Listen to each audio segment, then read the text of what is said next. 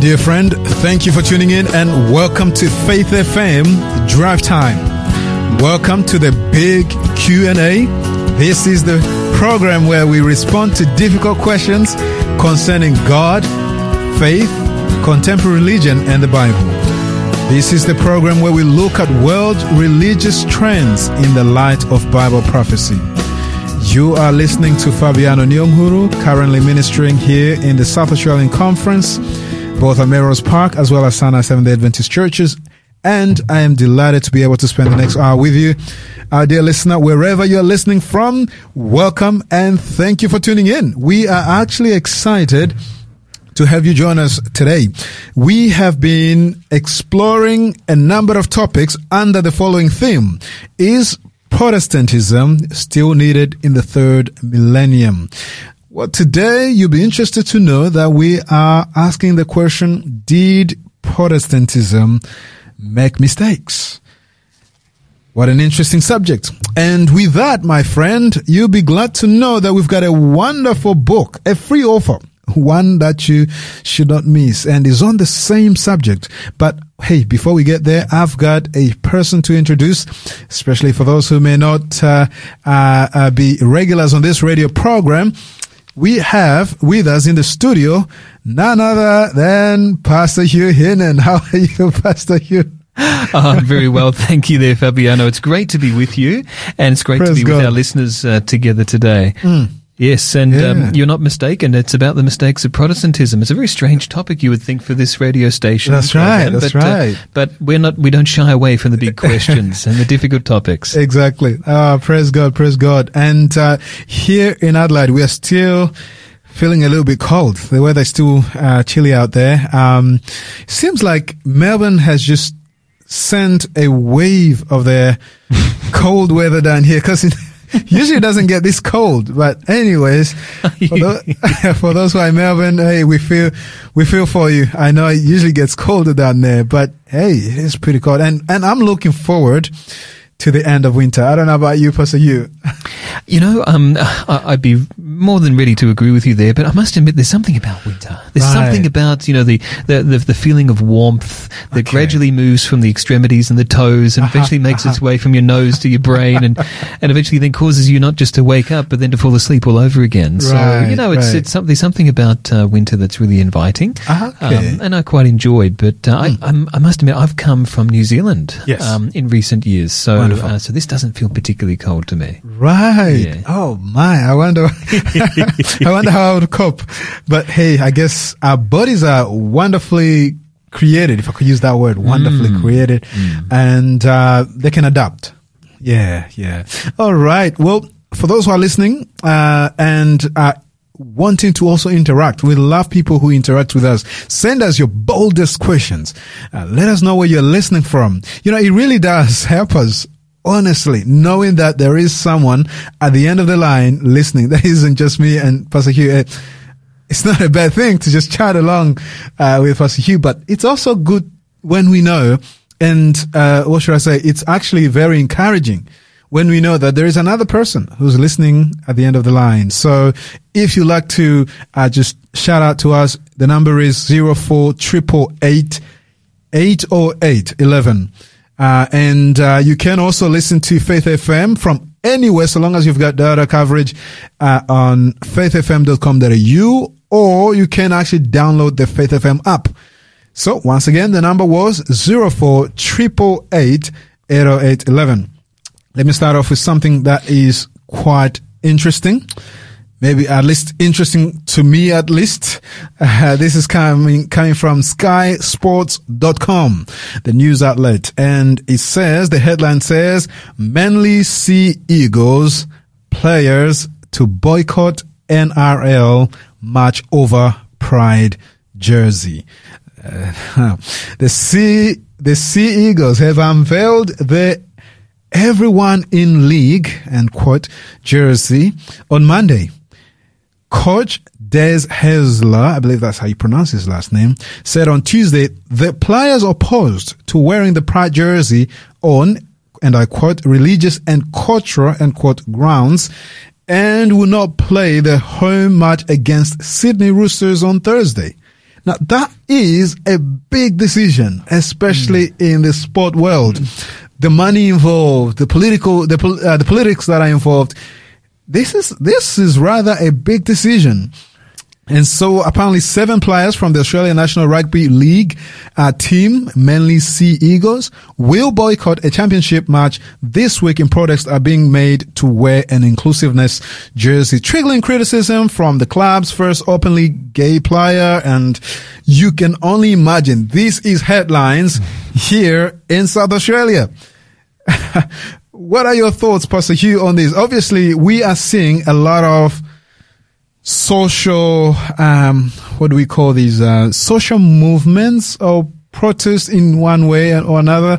There's a lot happening. And the issue of gender is a big one today. What are your thoughts about these headlines? Yeah, Fabiano, I think this is really interesting, isn't it? To think that we have a movement that wants to promote rights and wants to promote the support of everyone to have freedom of rights, including those who have a differing point of view or a different set of practices when it comes to sexuality or when it comes to gender and how those two things work together or how they intersect. But the fact of the matter is that it becomes quite concerning, very concerning, in fact, when those who are proponents of the right to think and to act the way that they do want to stop those who have had long-held understandings and grounded and anchored in faith, in the practice of society over thousands of years, as well as, for that matter, when it comes to matters of conscience, to cause them not only to say, well, you know, we support your right to practice what you wish, but no, you have to be forced to agree or to advocate for or to support something which is against your own conscience. That's really crossing a line. And I really want to applaud those who've been called the Magnificent Seven, who are part of this rugby team. Yes. Essentially, we're talking something like half the rugby team is saying that we don't wear the jersey because it's. And this is where it gets really problematic. Yes. Because in our society, we give people the right to wear certain symbols that are important to their personal identity. But where do we go when we get to a stage where we're forcing people to wear symbols that are either in antithetical to or in opposition to their sincerely held beliefs or that go against who they are in their own identity? Yes. When that happens, and it's got nothing to do with rugby. Let's just make that really clear. It's got absolutely nothing to do with the game of rugby at all. But when we get to that point, you begin to wonder: are we moving into severe conformist type behaviour that requires everyone? For example, in the case of Jews during the Holocaust, they had to wear a yellow star. Are we moving in that direction here?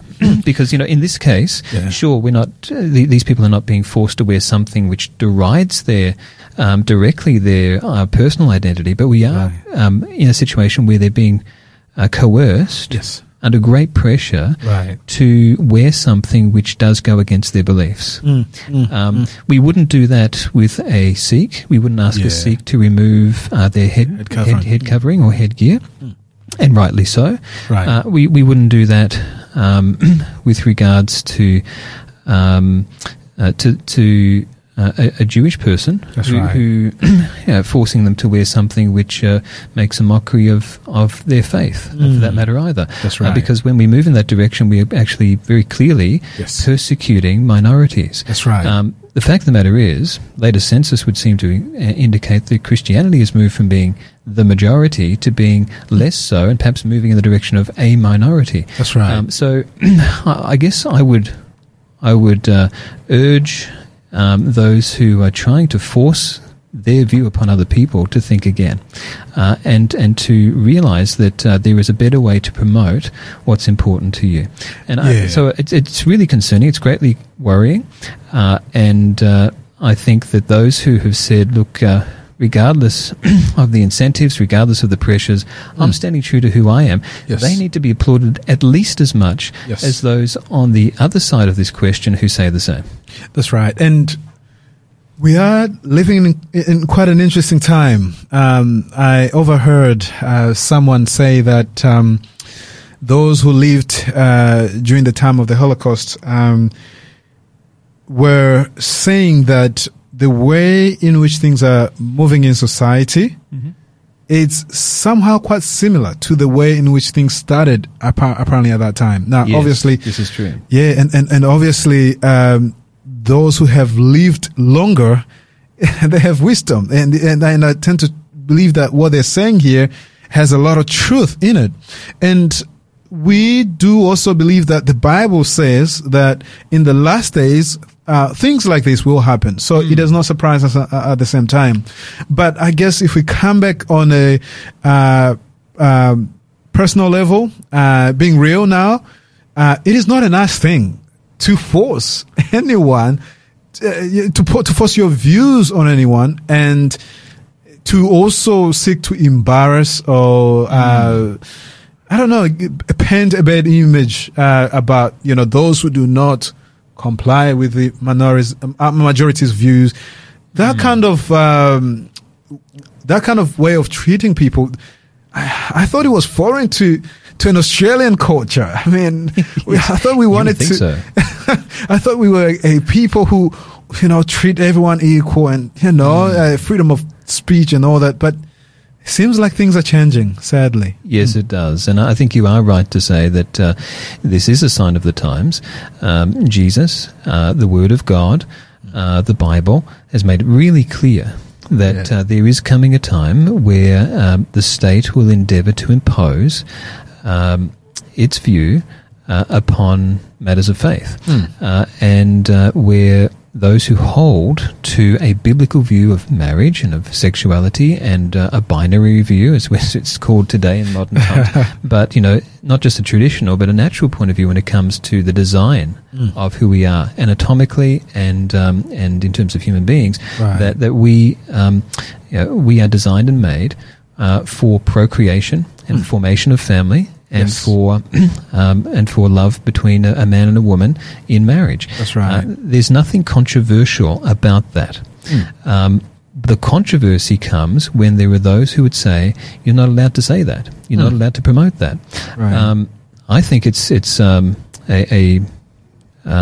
regressive step, an aggressively regressive step, to say that there's no room in the marketplace. Whether it's in rugby, whether it's in other commercial forms of business, etc., for someone to conscientiously hold Christian views that are family friendly. I think that's it's really reprehensible, actually, that anyone be persecuted for that, because we are really talking here about a persecution of those who are holding these sincere views. You shouldn't have to advocate for something which is against your moral code and has nothing to do with the business at hand or the sport at hand in this case, and become an advocate for that in order just simply to play rugby. That's right. And I think it's a very sad day. Likewise, we shouldn't expect that for a person to operate freely within society in various different spheres, whether it's in the sporting sphere or the social sphere or in the political sphere or in the commercial sphere, no matter where it happens to be.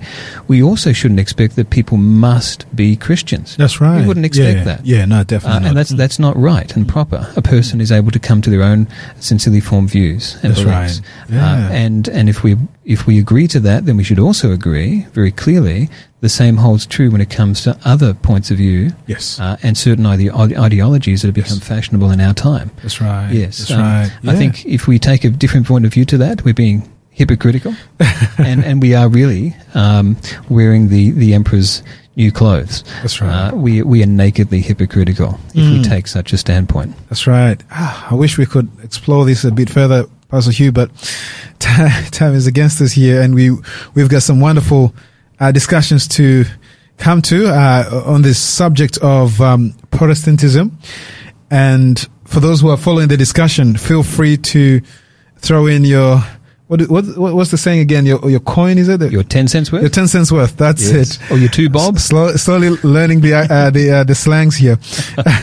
So the number is 048888 80811. But before we could go any further, I'd just like to ask that we open this discussion now with prayer. Let me invite those who are listening to also join us in prayer. Let us pray. Father in heaven, you created us and given us freedom of choice. We are free beings, and we are thankful for that. We also want to thank you for your love and your mercy. We also want to thank you for your word, which is our sure guide. And Lord, we just pray that you may lead us and guide us. Fill us with your Holy Spirit. Help us learn as we explore this subject. And I pray that you may help us to share a message that is timely to those who are listening. This we ask in Jesus' name. Amen. Amen. And so, dear friend, we do have a free giveaway, and we'll let you know what that is shortly. Not yet, but shortly. So if you do stick around and long enough, we will announce that shortly. So I'd like to once again ask that if you are listening, the number that you want to keep close by is 048888 80811, because we will use that number throughout the program. We are just coming to a song. This is the song by Scott Reed, Who He Is, as we set the stage for what we're about to discuss. So please don't go away. Stick around with us. We will be coming back shortly, and here is the song. Enjoy it.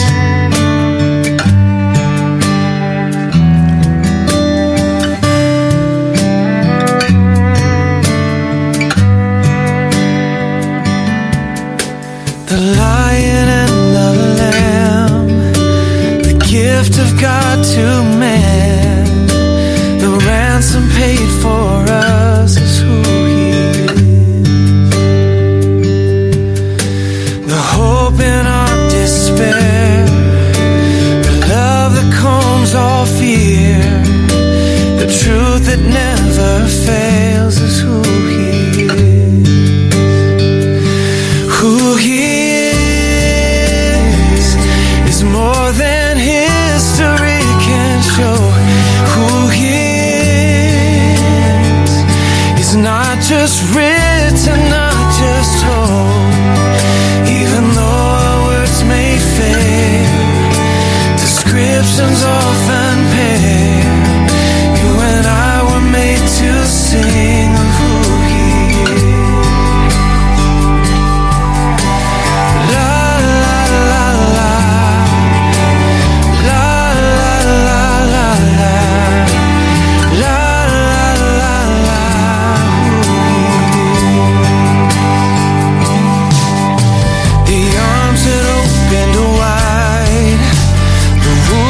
Saved our lives. The sacrifice of the race is who He is. The darkness overcome, the resurrected Son. The victory for us is who He is. Who He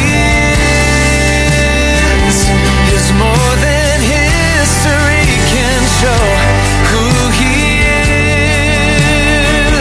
is not just written, not just told. But even though our words may fail,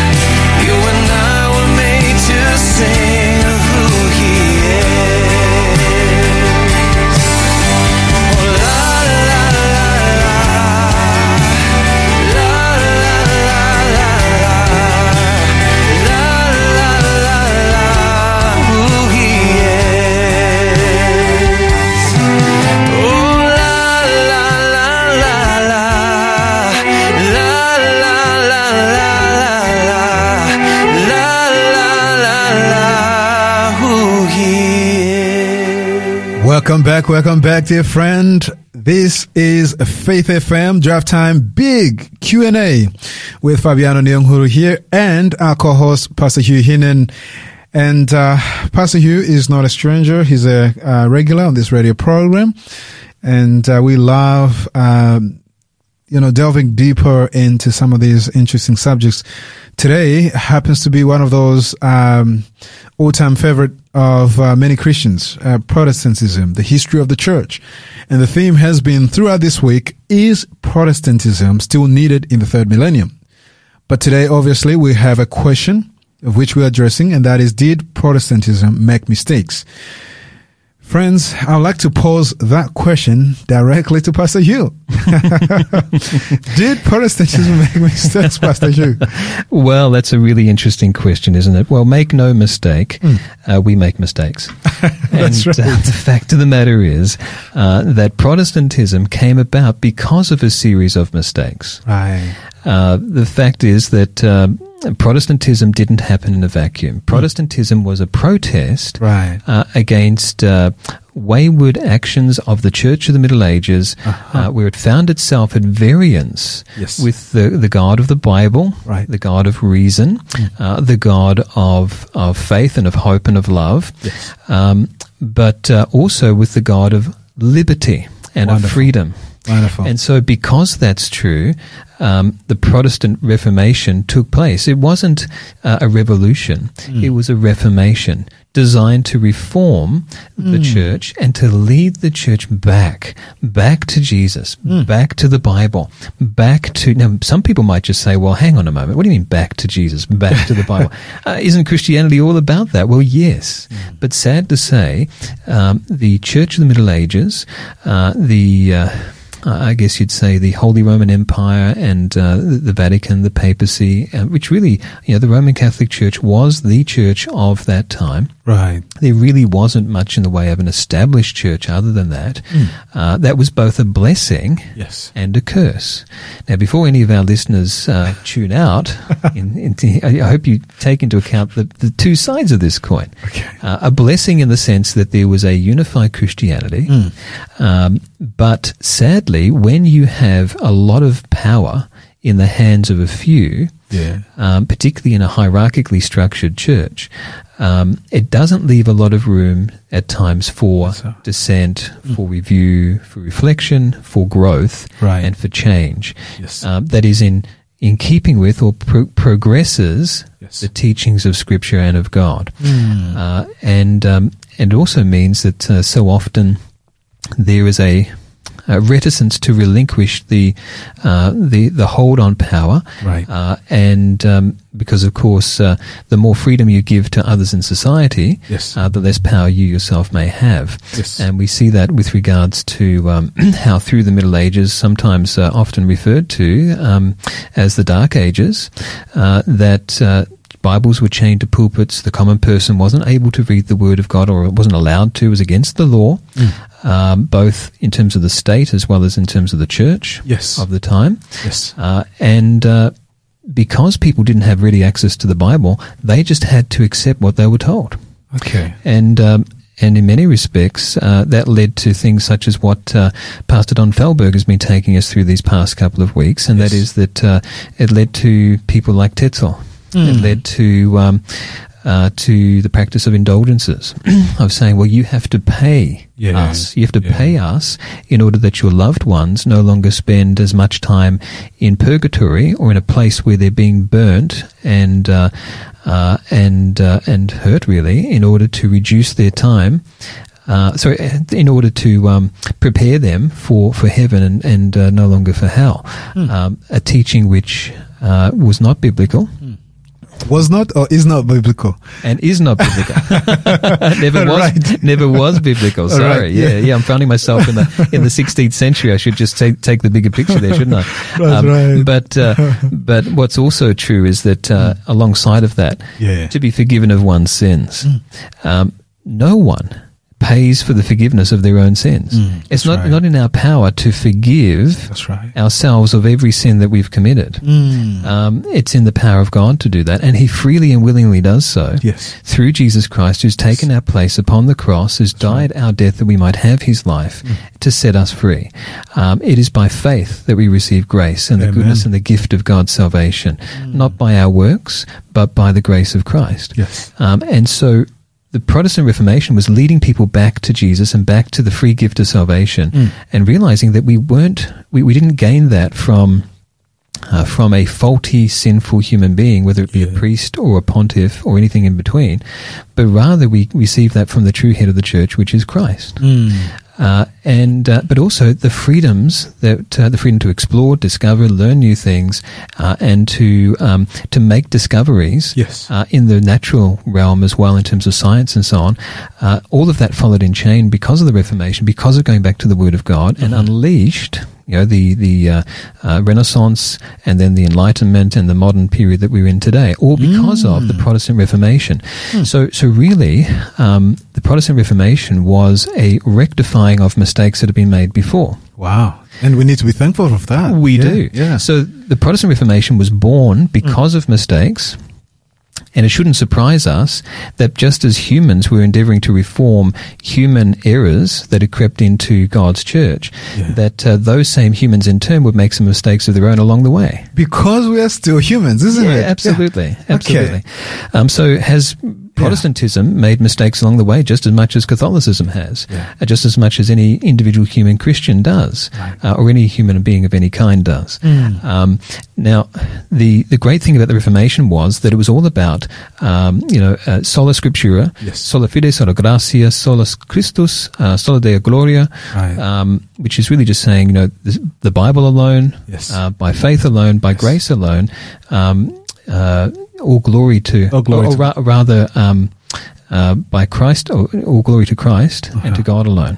Wonderful. So Christ alone and all glory to God alone. So these are the five main principles of the Protestant Reformation, but I'll add a sixth. All right. Yeah, there is a sixth. It's not just me making it up. And that is that the priesthood of all believers. Yes.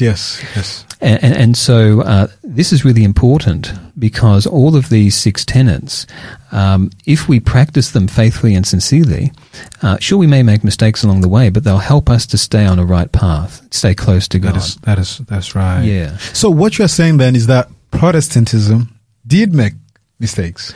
It has. Okay. Yeah, and sometimes still does, no doubt. So a person listening then will be saying, well, what was the point of Protestantism? Obviously, some people may not be versed much into the history. How would you answer that? Yeah, so I think I'd answer that by going back to what we just said a moment ago, and that is the fact that that human beings, if we don't have some anchor points in our lives, then we do tend to drift. We, as the Apostle Paul would put it to the church at Ephesus, he says that for lack of maturity, we are blown here and there, to and fro, by every wind and wave of doctrine or of teaching. But true maturity is growing into the fullness of the stature of Jesus Christ. Amen. And doing so together.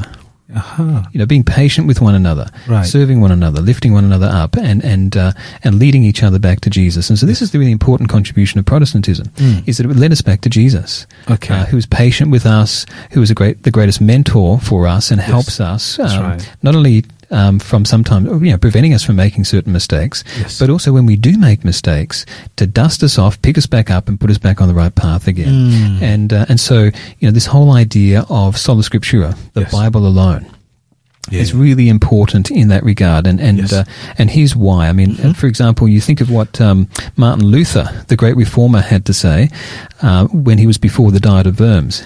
He said, when he was asked, under pressure,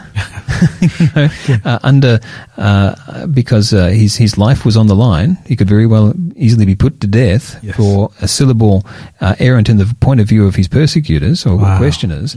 He said, unless I am convinced by the testimony of the Scriptures or by clear reason, for I do not trust either in the Pope or in councils alone. Get this, since it is well known that they have often erred and contradicted themselves. I am bound by the Scriptures I have quoted, and my conscience is captive to the Word of God. I cannot and will not recant anything. since it is neither safe nor right to go against conscience. Wow. Here I stand, I can do no other. May God help me. Amen. Amen. Powerful statement. Yeah. It still resonates through the halls of history and time. But get that point that he made there. If we don't have the scriptures to go back to, that point is back to God, the source of all life and creation, the designer of everything, then the fact is that we'll be blown here and there, that we'll simply be led by one pope or one council or one group or another organization or a series of ideas or the latest fad or the nearest trend. Yes. And they often err and contradict themselves internally and between each other. That's right. So our only hope is to stick to the Word of God. You know, when Jesus was tempted in the wilderness by the devil, yes. What did he say time and again? He said, "It is written." That's right. And the first time he was tempted, the first thing he said was, "It is written, man shall not live by bread alone," or by what we think is the sustenance that we need right now. Yes. Whether it's a paycheck at the Manly Seagulls, Yes. or whether it's being able to continue to breathe off the diet of worms. You know, so we do not live by bread alone, says Jesus, but by every word that proceeds from the mouth of God. Right. Just before we take a break and just, chat to, think through what we have just learned and heard. Okay, so the greatest contributions then from Protestantism that I guess override some of the errors and mistakes that reformers did, since they're humans, would be those pillars that you have just pointed out, isn't it? Yes, it is. Yeah. So obviously, even though the question is, did Protestantism make mistakes? Even though we are acknowledging that they did make mistakes, would you agree that Protestantism, however, has been a blessing in that it has taken us from, the time when errors were just, tolerated, when mistakes were being made and no one was pointing them out, and has helped us, go back to where we should have been, to Scripture, to the true light that guides us in this path. Yes, I think so. It was like as if we'd been led off a path, right, and zigzagging away from the mountain of truth and of reason and of the Word of God, yes, and God Himself. And really, the Reformation was leading us back onto that path again. And we're going to go back on the path, deviate away from it, back towards it again. But what's going to help us to remain on that path towards light and truth and discovery and progress is humility, humbling ourselves under the Word of God, which doesn't limit us, it empowers us. Wonderful. It doesn't limit us in our search for knowledge or for our growth. It actually enables us and empowers us to grow and to grow in Christ and the knowledge and the wisdom of God through Jesus Christ. Okay. And so it's really important for us to acknowledge that, and also the fact that it keeps us close to Christ, and that it keeps us mutually respectful towards each other as well, the priesthood of all believers. Yes. I think we've lost a lot of that in recent times. There's this whole mutual respect that should exist. But what about the mistakes? Have there been mistakes? Yes, there have. What were some of those mistakes? I think it's really important for us to explore. Okay. Because when it comes to Martin Luther, he himself made mistakes. Yes. And one of the mistakes that he made, and I don't rush to say this because he's a great hero of the faith, but he's human as well. And one of the things that he did right off the bat is that he realized he needed to have supporters, because the dominant feature in the landscape of Europe was the church, and it dominated the state as well. And so unless there were those who were prepared to stand with him, who were powerful figures, then the Reformation would have foundered. It would have faltered and perhaps been. It would seem that it would have not proceeded like it could have. And so naturally, as a human being, still with faith in God, but needing supporters, he turned to the princes of Germany. And as a result of that, we have what we call the magisterial Reformation. So it wasn't just any Reformation, it was a magisterial Reformation, one that was a union of church and state. Okay. It had the support of the state, and the state directed many of the practices of the church. Interesting. And supported it financially as well. So Martin had to continue to court the support of these German princes. So when times came where others had wanted to follow where the Bible and where the evidence leads through means of the radical Reformation, such as, for example, the Anabaptists, who said, hey, look, it's really important for us to be born again, to be baptized as, go through adult baptism and to consciously choose by immersion? By immersion, and to consciously do so in confession and repentance, and so be baptized and united life with Christ, and not for it simply to be a practice or a rite that happens at birth. Right. When they did that, Martin Luther didn't support them. Wow. And in fact, he was a party to the persecution of minorities at that time. It's interesting we started out talking about majorities and minorities, isn't it? Because that's right. it goes back in history and in time as well. Yeah. And that was one of the mistakes of the Protestant Reformation too. May we not continue to make that mistake. Yeah, that's right. And so when we're in the minority, so often we want rights, we want freedom. Then we get into power, we get into the majority, and what happens? Oh, well, we're happy and comfortable now. Yep. We want to keep things as they are. We don't want... Overlook some things. Yep, and we start to suppress the rights of others. That's we're seeing that in society today with certain ideologies we mentioned before, but we also can say that that's what happened with the Protestant Reformation as well. So, for example, whether it was Martin Luther with the Anabaptists, or the Lutheran Church of the time, or even some of the anti-Semitic views that were propagated by Martin Luther towards the end of his ministry, where he wanted to really, I guess, point towards the supremacy of Christ, but he did so in a way that was very triumphalistic and derogatory towards Jewish believers, and that was very unfortunate. Yeah, that's sad. And of course, the ripple effects of that are then felt through history and time. And one of those was the Nazi Party used some of his statements. I think he would cringe and be horrified, frankly. It's very sad to think that they would do that, because he didn't know what lay in the future, but that's the consequences of some of the mistakes that sometimes we make when we make them for the sake of our own agenda, and forget the fact that religious liberty applies not just to us, but applies to those who have differing points of view to us as well. Wow. And I think that's really important to uphold. If we're to be genuine Christians, we need to respect and uphold the religious liberty or the liberty of others to hold viewpoints at variance with our own.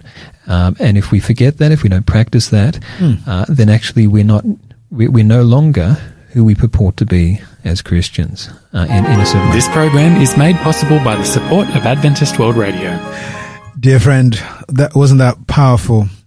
Deep insight, and at the same time, a lot of discovery there, a lot of things that I'm learning myself. Psalms 146 verse 3-5 says, "Put not your trust in princes, nor in the Son of Man, in whom there is no help. His breath goeth forth, he runneth to his earth, in that very day his thoughts perish. Happy is he that hath got the God of Jacob for his help, whose hope is in the Lord, his God." Friend, based on what we have just heard from Pastor Hugh, may you put your hope, your faith, your trust in God. Now, Pastor Hugh, we're just going to quickly take a short break, and we'll be right back. I know there's a lot to share, and make sure that I give you enough time. But let's come to a short break, dear friend. Do not go away. There's a lot, wonderful stuff. And if you happen to be home, take a pen and pencil. Oh, pen and pencil, what is that? Take a pen and paper. That's what I meant to say. And just some of these things. You find the history of the Reformation to be quite interesting. And so we'll be right back. Are you puzzled about where our world is heading? Are you searching for truth? Faith FM would like to invite you to Searching for Certainty, a free 8-part series at Melrose Park Seventh-day Adventist Church, 123 Edward Street, Melrose Park. Running every Friday and Saturday in August at 6 p.m. on Fridays and 3 p.m. on Saturdays, there will be free refreshments and you'll discover trustworthy answers to your big life questions. Remember, that's every Friday at 6 p.m. and every Saturday at 3 p.m. right throughout August at Melrose Park Seventh-day Adventist Church. To reserve your place, contact Fabiano on 0415 030 590. That's 0415 030 590.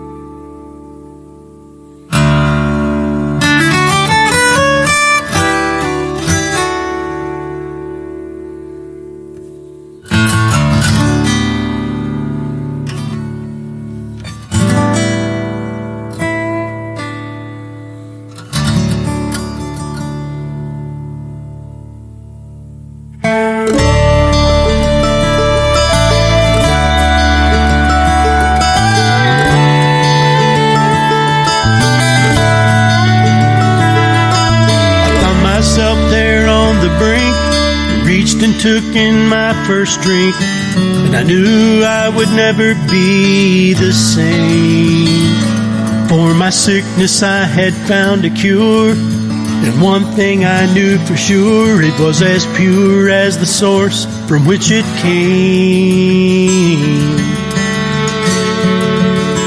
And from the river I drank for many years, and I wondered how it journeyed here, and earnestly set out to know its route. I found that from the mouth of the river down, upon its banks and all around, there was life along this river of truth.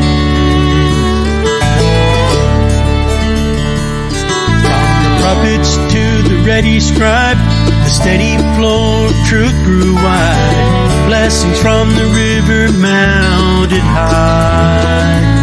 But in time its banks they would neglect, its pure precepts they'd reject, and soon they found the river had run dry.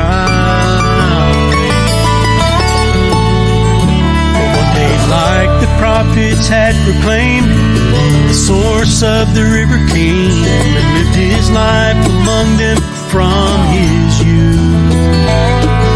The living truth they soon denied, nailed him to a cross and pierced his side, that it opened wide a new river of truth.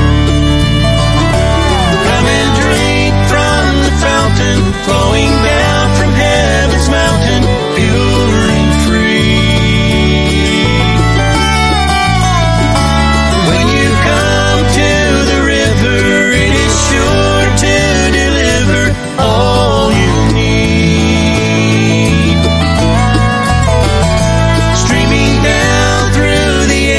Springing up from the pages, fresh and new.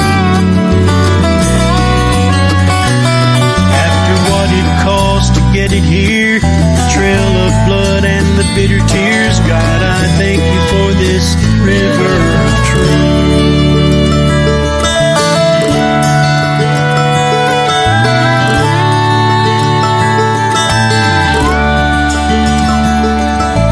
Water sweet to a bitter cup, the enemy dammed the river up.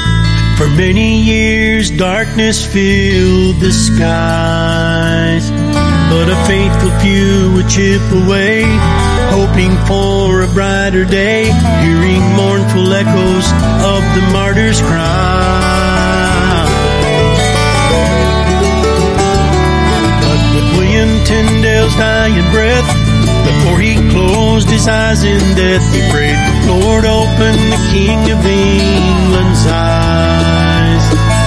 The day he prayed for soon would come, when the King's commission work was done, the dam bursting forth with eternal words of life. Come and drink from the fountain, flowing down from heaven's mountain, pure and free.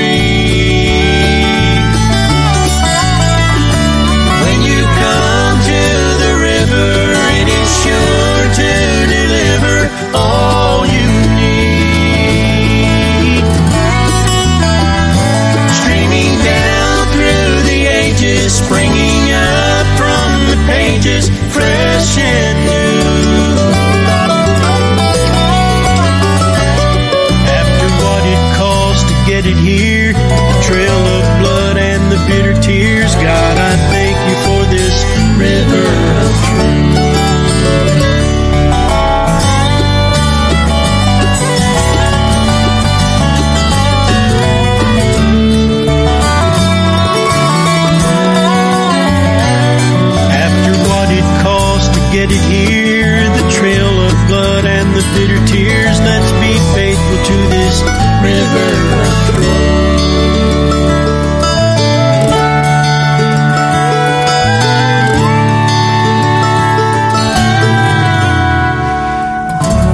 beautiful song. What a beautiful song. River of Truth by Gary Wayne Duty.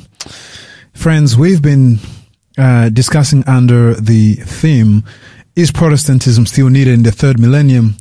And the topic being a question topic, did Protestantism make mistakes? We've heard a lot already that really confirms that yes, there has been some mistakes that have been made. But we are in for another wonderful treat. But before we go any further, I just want to deliver my promise to those who have been listening for a while. The giveaway for today, it's a book that you must have, written by Sean Boonstra, a speaker at the Voice of Prophecy. For those who might know Voice of Prophecy, a prolific writer as well. This book is one that you must have. If you are interested, you need to send us the following code word, SA64. That is SA as in the abbreviation of South Australia's S and then A and the number 64. So send us that code word to the number 048888 80811 and the Faith FM giveaway bot will reply asking for your details. And I will send that to you. Make sure that you claim that free offer. Once again, this is the Faith FM, the Drive Time program, the big Q&A with Fabiano and Hugh. So, Pastor Hugh, let us continue because there's a lot here to learn, especially from the history side of things. The question is, did Protestantism make some mistakes? So, once again, share some more on this. Yeah, look, certainly Protestantism has made its mistakes along the way, but we can rest assured in saying that Protestantism has led us back to the source of truth and of life, and that is Christ and His Word, and therefore it's been a far greater blessing in so many ways than it has been a curse. It's been very much a blessing, but like every movement, there's always going to be some human error and human mistakes that are made. We talked a little bit about Martin Luther before.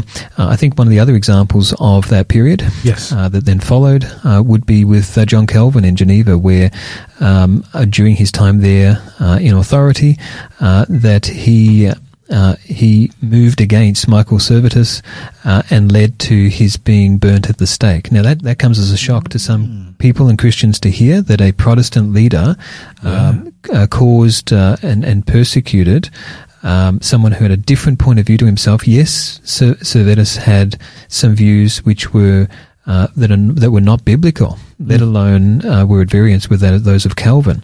Of course, there were those who would suggest or have differing views to Calvin that are mainstream Christian ideas today as well. But Servetus had some ideas which were perhaps beyond the power for most Christians even now. But some of his views weren't all that misled. But nonetheless, and one of them, of course, was that he believed not in infant baptism, but in people making their own conscious decision to unite their life with Christ in baptism. Meaning that Servetus actually supported baptism. Baptism as an adult. Right. But there were many of his ideas that weren't exactly biblical. And it was for those reasons that Calvin instigated him being burnt at the stake along with the City Council of Geneva. And look, we're used to hearing about the Reformation and the Counter-Reformation and the Inquisition that occurred where many of those who were Bible-believing Christians were persecuted and who were tortured and imprisoned and suffered terrible agonies and death and being burnt at the stake as heretics by the dominant religion of the time, which was that of the Catholic Church in those times. But it also needs to be pointed out that this is an instance where, thankfully it was reasonably rare at that point, but it was an instance where John Calvin, a Protestant reformer, was central in the burning of someone else at the stake, in this case Servetus. And so that was a mistake, really, that was made, a terrible mistake. Yes. And again, it points out intolerance towards others having the right to have a different point of view. So no sooner had he found himself in charge there in Geneva, along with the city council, in a position of protection, he used that to put somebody else to the stake and have them burned. Yeah. And if he'd moved out of Geneva himself, he might have had that done to him. And so it is really quite concerning to see that sort of thing take place. And we do not want to see that happen again, really. No, definitely not. Yeah, that's not in keeping with the spirit and the character of Christ and of God's Word. Yes. Other examples could be the nonconformist movement, where in 1662 the state in England, the kingdom decided that henceforth you had to follow the rites of the Church of England, and you couldn't practice your faith in any other way. Right. And after a while, after some period, up to half of the population had become nonconformists with that.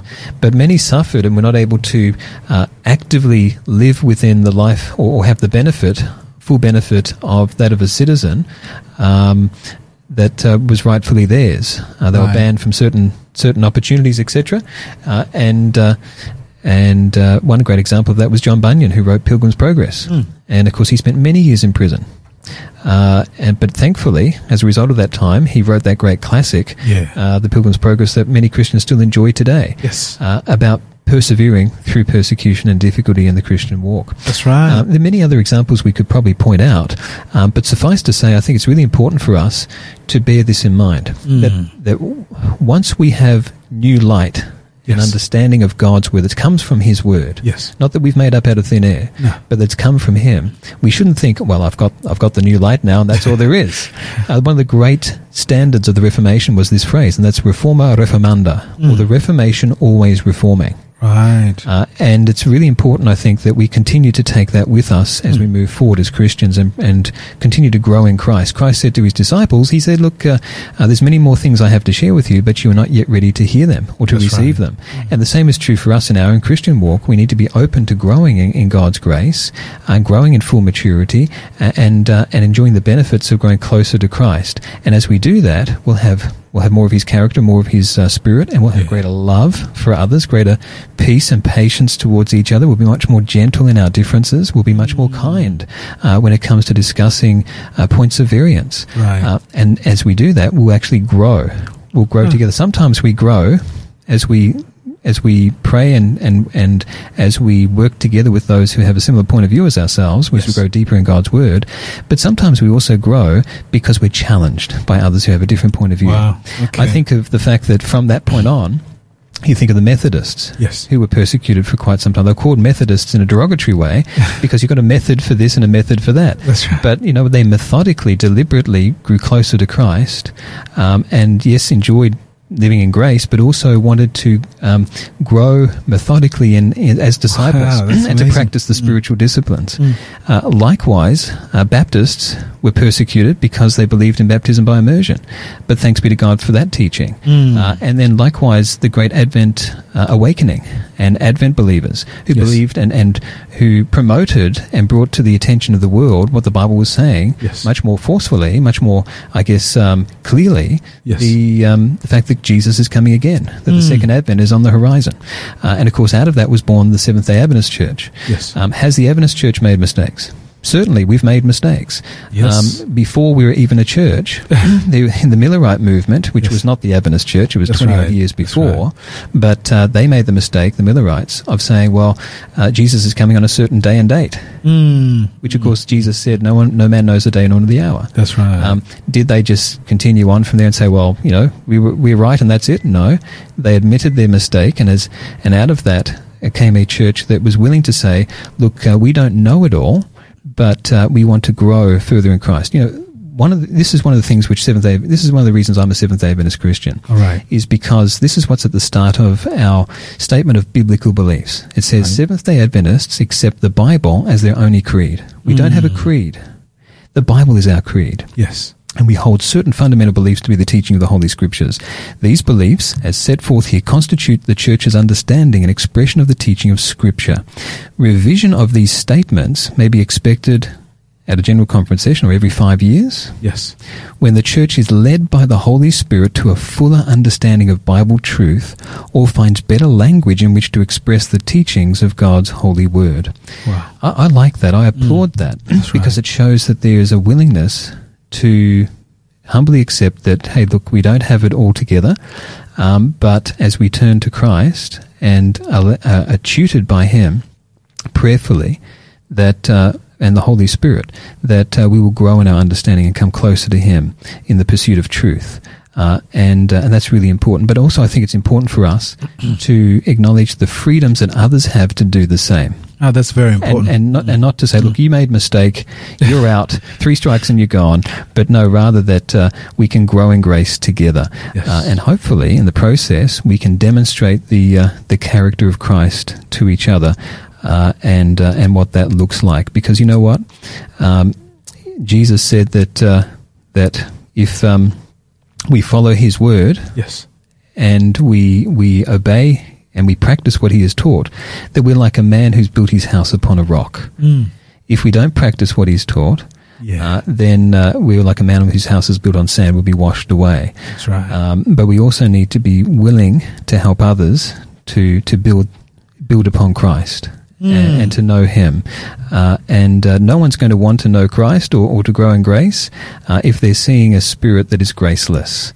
So I think what can we learn from the mistakes that have been made in the past? Right. It is the right for people to make mistakes, and it's also the right to accept that others are growing and others need to we need to be patient with others, but also that we need to be patient in our own growth and understanding as well. And after all, as Paul said to Timothy, in Timothy 4:15, he said, practice these things, immerse yourself in them so that all may see your progress. Wonderful. This whole idea of progressive revelation, of growing in Christ. Wow. That's amazing. Wish we could keep on going.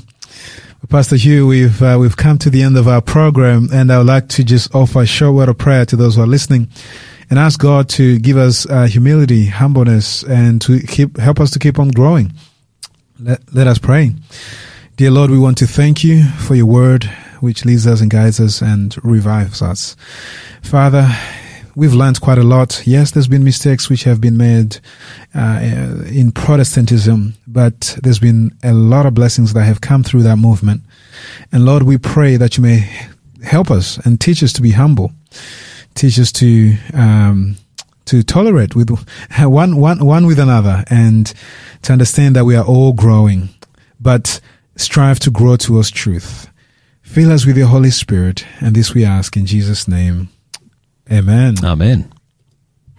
This program has been made possible by the support of Adventist World Radio.